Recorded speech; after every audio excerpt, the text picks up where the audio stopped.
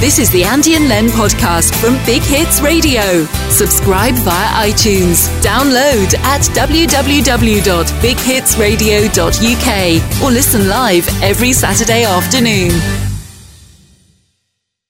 So, I saw an advert on TV. I don't watch telly very much, but I saw this brilliant advert for Aldi, where it's this usual thing where they sit around talking about how much they've saved, and they add up their shopping bill. And we've saved this, and we've 400 a year. We're going to save blah blah blah blah blah. And they're amazed by this. It's brilliant, wonderful.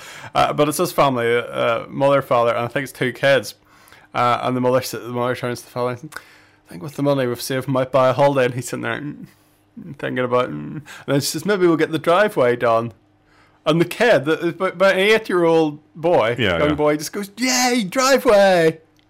What is that kid on? Why is he so happy about a driveway? Why has it been bothering him? Like, yay, we're going to get the driveway. No, it's Disneyland or the driveway. Let's do the driveway.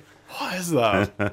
If you've seen it, let me know. Studio at bighitsradio.uk or text 07501117942. You've been telling us about the Israelis sending odd things to the moon. Yeah, it's bizarre. They've crashed these things. They're basically called tardigrades. They're moss piglets.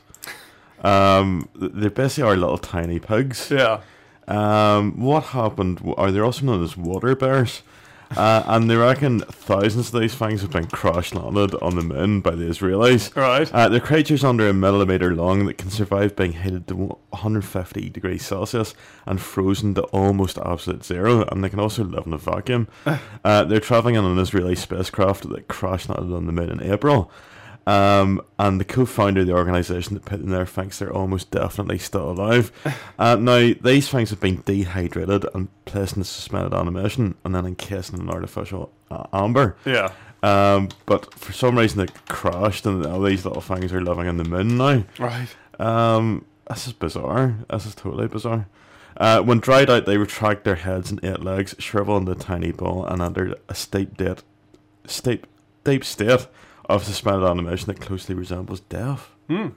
So yeah, that's absolutely bizarre. It sounds like, have you ever heard of sea monkeys? They sound like sea monkeys. What are sea monkeys? Oh, there's something, I think it's bigger in America than over here, but it's something you can buy your kids, and it's like a dried little sachets of stuff and a kit.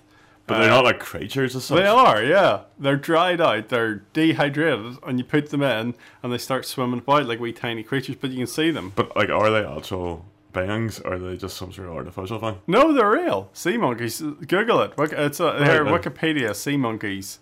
They're a hybrid version of brine shrimp, a group of crustaceans that undergo cryptobiosis. Sea monkeys are scientific. Blah, blah, blah. This is a Saturday afternoon. You don't need to know all that. But yeah, they're a real animal. There you go. That's pretty bizarre, man. Yeah, that is. You play jazz flute? I dabble.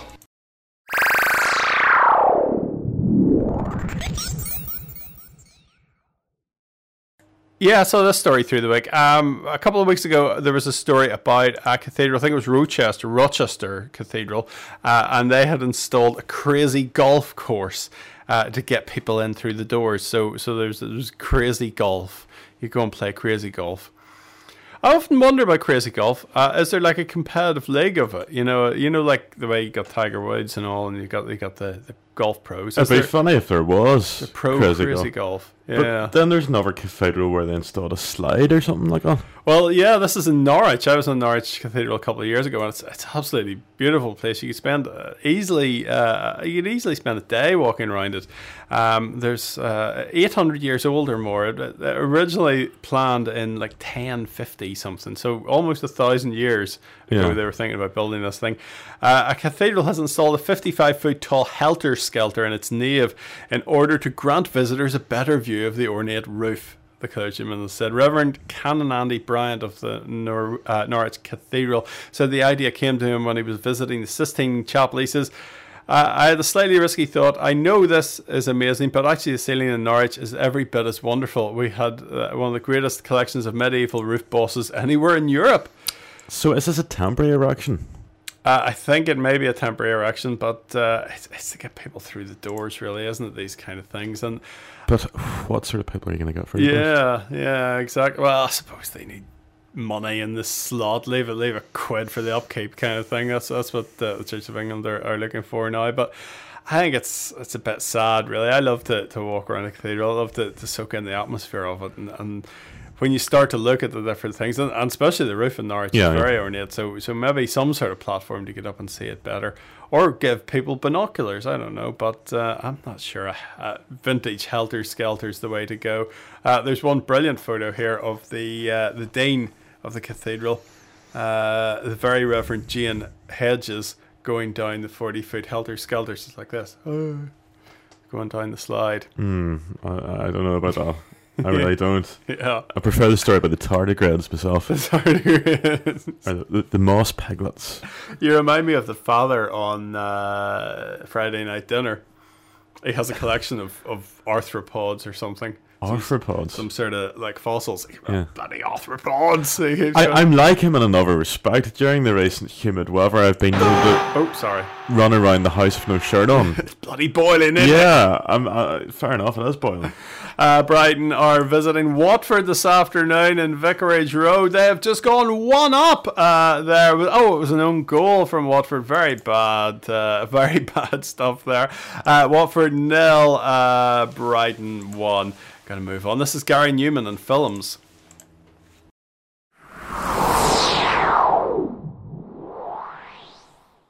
I was looking at a story here from Belfast Live. I thought this was very good. Volunteers from a McDonald's restaurant in Belfast swapped Big Macs for bin sacks to clean up the city as part of a nationwide month of litter action in June. From plastic bags and trays to sweet wrappers strewn on the streets, we've all had enough of rubbish spoiling the look of the area where we live and work. And to be honest, areas around McDonald's restaurants are covered in litter. I know it's not McDonald's fault. Well, they need to be out there picking it up, and they do send people out, so that's good. So when we teamed up with McDonald's for a month of litter action, we asked our readers to vote for the UK areas that most need a spring clean. From Scotland all the way down to Cornwall and across Wales, the message was loud and clear: it's time to tackle trash. So on Monday the 17th of June, volunteers from McDonald's in Conswater came together to clean up their local area. The team of 10 volunteers collected an impressive 8 bags of litter. It isn't just the employees that gets their hands dirty. McDonald's staff are often joined on cleanups by local volunteers who are determined to help keep their community tidy. Talking of McDonald's, Aussie rules football. I do, yes. A lot of the I don't know how this happens, but a lot of the players in their deals, they get given parts of McDonald's franchises. So they've got a deal, but you've got your own McDonald's. So you're literally given like a McDonald's I think so, yeah. But a lot of the franchisees, I think they have to go and work in them and flip burgers. So you probably got some Aussie football stars. Well, no, I think you have to just kind of learn the ropes. So I don't know if these football stars are going into that or not. There you go. Here's a bit of a grim one. A mum has admitted she hasn't washed her pillows in 10 years. And she's created a bit of a storm on social media. In a very honest post in a parenting forum, the unnamed woman confessed she'd owned her pillows for roughly 10 years and hadn't washed them once in a lot of time. There's probably a lot of people that kind of do that as well. I mean, how often are you meant to actually wash pillows? Is it ever? Well, is it the pillow itself or the case? No, it's not the case. Because initially I kind of thought, that was a bit mad. But then I think she means the pillow itself. Do you wash them? I don't know if you do. I mean, like, I've had pillows for a couple of years and kind of haven't washed them. But I mean, there's no major. Do you wash pillows? I don't know. Well, let's Google it. Should you wash them? Should you wash chicken? That's coming up there. Should you wash? Don't worry, it's perfectly safe to wash pillows, even down pillows, in the washing machine. Try to wash at least 2 at once, so the washer is balanced and the pillows don't get thrown around too much. Once a year, apparently, you're meant to wash them. All right, okay. It's such a throwaway society nowadays, though, that I'm sure people just replace them, don't they? Yeah. So she's made a shocking discovery. I'm sure commenters were disgusted. Were they? That's what you always get in those articles. Yes, mums piled on. Is that a mum's net? I can't imagine sleeping in an unwashed pillow for 10 years. It's about grim in my book. Others thought pillows should be washed more frequently. A third responded, buy new pillows non-feathered frequently, much more frequently than every 6 months. It's basic hygiene. Apparently, But buy new ones more often than every 6 months. Apparently, every night you release an average of 200 milliliters of sweat on your bedding. So it'll be quite a build-up after a year. Or I remember watching one of these panel shows once. David Mitchell was on it, and they said the ordering board. You know these ordering screens in fast food restaurants, where instead of interacting with somebody, you can just go to a screen and choose what you want and pay for it all on the screen. And they said every one of those ordering boards tested had fecal matter on them. Oh, God. But David Mitchell's response to this was, well, obviously fecal matter isn't that bad for you then. If it's there anyway, if it's all around us, if it's on these boards, we're not all dropping dead. But it's a very good point. Yeah. So I'm getting increasingly distracted by the internet here. Right. These strange sponsored links. If you're over 50, this game is a must. Game. What's that all about? Vikings free online game. Vikings. Yeah. Because if you're over 50, this game is a must. Only people over 50 will remember the Vikings. That's what it is. I suppose maybe it's a trick to get you to click on it because you're like, what's that all about? A bit of a chance here for Cruz. Just watching that. Linfield going 2-1 up against Institute. And in the last few minutes now of the St Johnstone Livingston game, it's 2-2. We'll bring you the final score of that when we get it.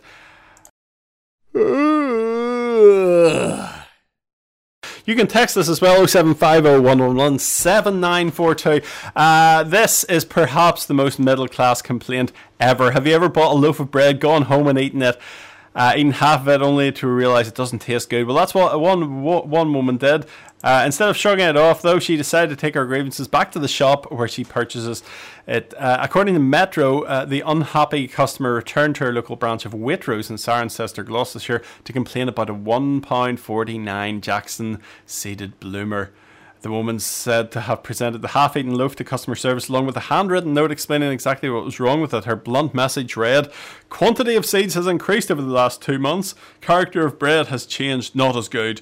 Following this, non-named witness claims she continued to state her concerns about the bread for a further 15 minutes. The other shopper said, "I don't think you could get any more middle-class complaint if you tried." And police in Wales, in Newport in Wales, have warned trolls who mocked a drug dealer's haircut that they could be prosecuted for harassment. The mugshot issued by officers for Jermaine Taylor, 21, from Newport, Wales, attracted a staggering 76,000 comments poking fun at his bonce. Taylor is wanted by police on recall to prison. He was released on licence after being jailed for 3 years for being concerned in supplying cocaine after being sentenced in Cardiff. However, he breached the terms of his licence conditions upon release, and officers had hoped that releasing a picture of him would help find him. So his head's basically totally bald apart from this hair sticking up at the back. But police are saying, if you're rude about his hair, we might charge you with something. Oh, dear. You can't say nothing these days. Nothing. Absolutely nothing. Absolutely nothing. We'll be back very soon with the What's On guide for Ards and North Down over the next few days.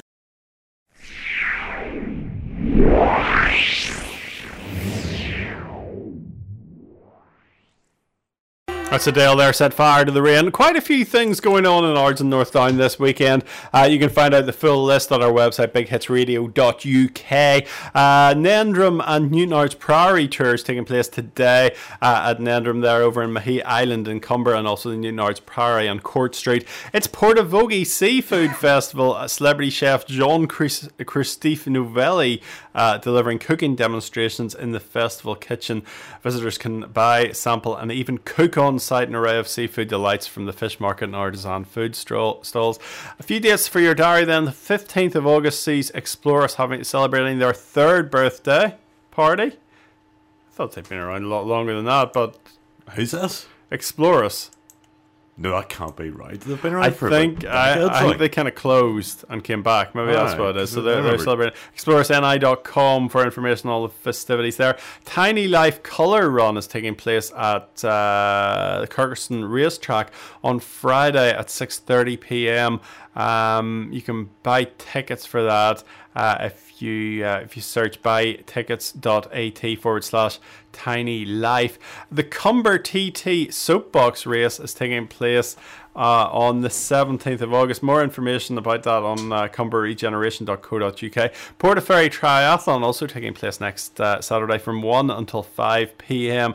A bit of a late kickoff for that one because of the tides are a bit late.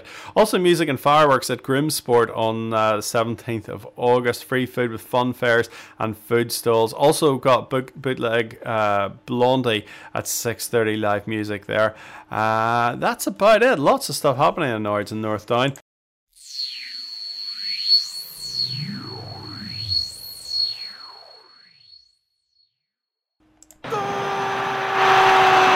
Finally, a goal now at the Vitality Stadium there, putting Bournemouth 1-0 ahead against Sheffield United. Chris Mepham scoring there in the 62nd minute. Also, Brighton now going 2-0 up against Watford. We'll keep you abreast of all the goals as they happen here on Big Hits Radio. So, you were telling me a funny story there about some guy. What's this all about? Yeah, this is a guy, Daryl Murphy, is such a hatred of chewing that he's estranged himself from relatives over fears he might fly into a rage. He's ended relationships because of the noise his partners make when eating or clearing their throat. He says he's even left dates and almost come to blow with colleagues for clicking pens. He's diagnosed himself with misophonia, a condition that makes people irritable about ordinary sounds humans make. He said, I thought I was crazy for many years. Little noises would make me just fly into a rage. Yeah. He can be triggered by braving or yawning, but chewing is his biggest nemesis. One noise can stick out, and if I'm in a restaurant, I hear one person's voice, and then I hear the cutlery, it makes me go crazy. The rustling of plastic bags drives me absolutely crazy, and I haven't been to the movies for more than 10 years because people opening food bags is a very bad trigger.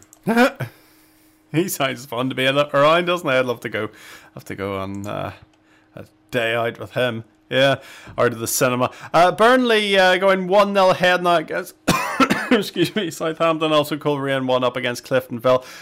We'll have On This Day coming up very soon. But first, a couple of songs. This is The Who, Carly Rae Jepsen. Oh, jeez. So now it's over to Leanne for what happened on this day in history. It's August the 10th. It's the 222nd day of the year in the Gregorian calendar. 143 days remain until the end of the year. 991, the Battle of Maldon. The English, led by Brifnoff, the elder man of Essex, are defeated by a band of inland raiding Vikings near Maldon in Essex. I can't even speak. 1316, the Second Battle of Athenry takes place near Athenry during the Brace Campaign. 1792, the storming of the Tuileries Palace. Louis XVI of France is arrested and taken into custody. And in 2003, the European heatwave, the highest temperature ever recorded in the UK, 38.5 degrees Celsius in Kent, England. And it was nearly, but not quite beaten recently, a couple of weeks ago. And on this day in music, 10th of August 1985, Money for Nothing by Dire Straits peaked at number 4 in the UK singles chart. Notable for its groundbreaking music video and a cameo appearance by Sting, singing the song's falsetto and introduction and backing chorus, I Want My MTV. Sting also wrote the song with Mark Knopfler, and the video was also the first to be aired on MTV Europe when the network started on 1st of August 1987. This is the Andy and Len podcast from Big Hits Radio. Subscribe via iTunes. Download at www.bighitsradio.uk or listen live every Saturday afternoon.